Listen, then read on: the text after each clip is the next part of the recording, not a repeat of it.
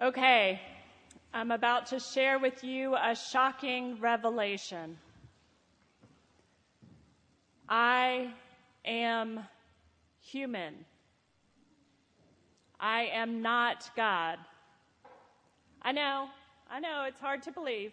You're shocked, right? But seriously, there are times when it feels like people expect me to be superhuman, to be God-like. At times, my family places a lot of demands and expectations on me. And certainly, there are times in my professional life when I may lose a little perspective and take on a grandiose self-image and expect myself to be in control of every situation, to live up to and even exceed the expectations and desires of everyone I work with and serve. Can any of you relate? Okay, but I have to admit that sometimes I do have the secret desire for my children to believe that I'm as powerful as God. Maybe they'd mind me a little bit more. But I'm not God. I am human. Human with many, many faults. I am prone to over-exaggerating my achievements, prone to bragging about my practicing a Lenten discipline, prone to being fiercely independent, prone to living my life as if I were invincible, immortal. But I am not God. So are you ready for another shocking revelation? You are not God either. We are human, fragile and flawed and terribly dependent. And tonight, we are reminded of our fragility.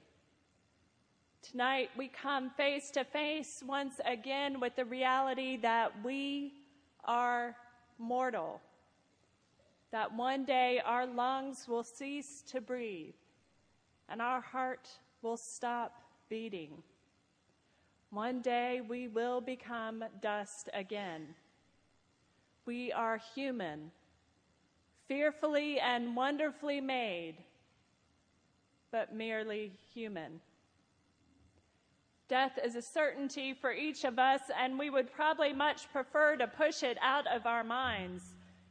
But today we set aside this time to remind ourselves of our mortality.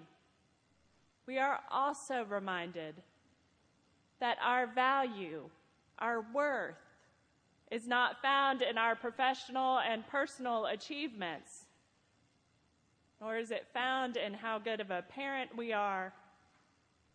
We will not ultimately be judged by our portfolios and bank accounts. These are all temporal. They fade over time.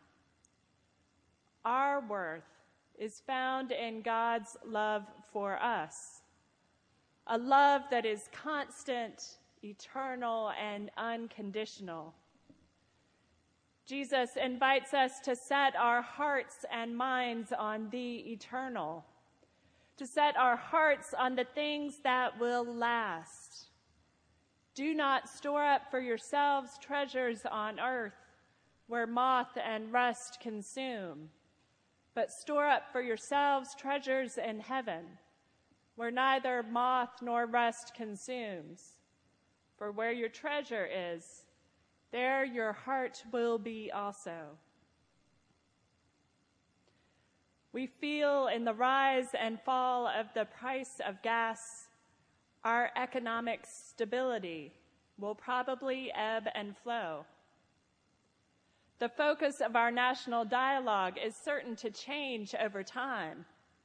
And the challenges that we each face in our own personal lives will fade, and new challenges will arise. But some things do remain the same. Some things are eternal.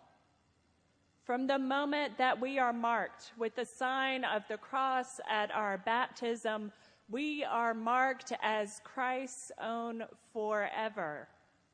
And nothing can separate us from the love of God. It does not fade or rust. It cannot be stolen or corrupted. God's love is eternal. Tonight, again, we will be marked with the sign of the cross on our foreheads.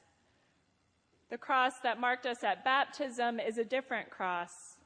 It is the cross of new life in Christ. The cross of ash that we will wear today reminds us of our mortality.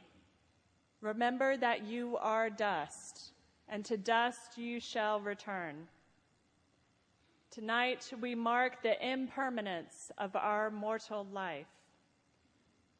The cross of ashes is a somber and solemn symbol, but within it there is hope. We wear the sign of the cross to remind us that even in death, there is hope. In Christ, we have been promised this hope, a new reality, and death is not the end. Christ has triumphed over death, and in his resurrection, we are promised a new life after our mortal lives have ended. We are promised a new life lived in the eternal presence of God, the source of life and eternal love.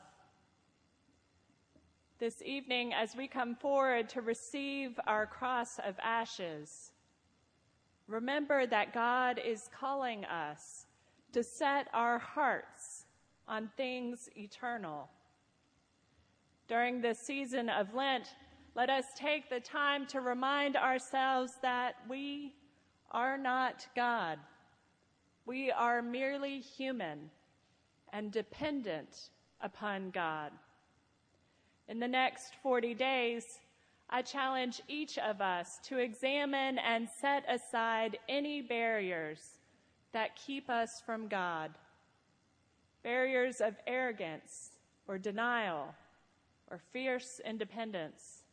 Whatever your barrier is, whatever prevents you from admitting your dependence upon God, tear them down.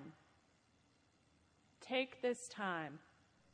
Do the work to open your heart and accept fully the love of God.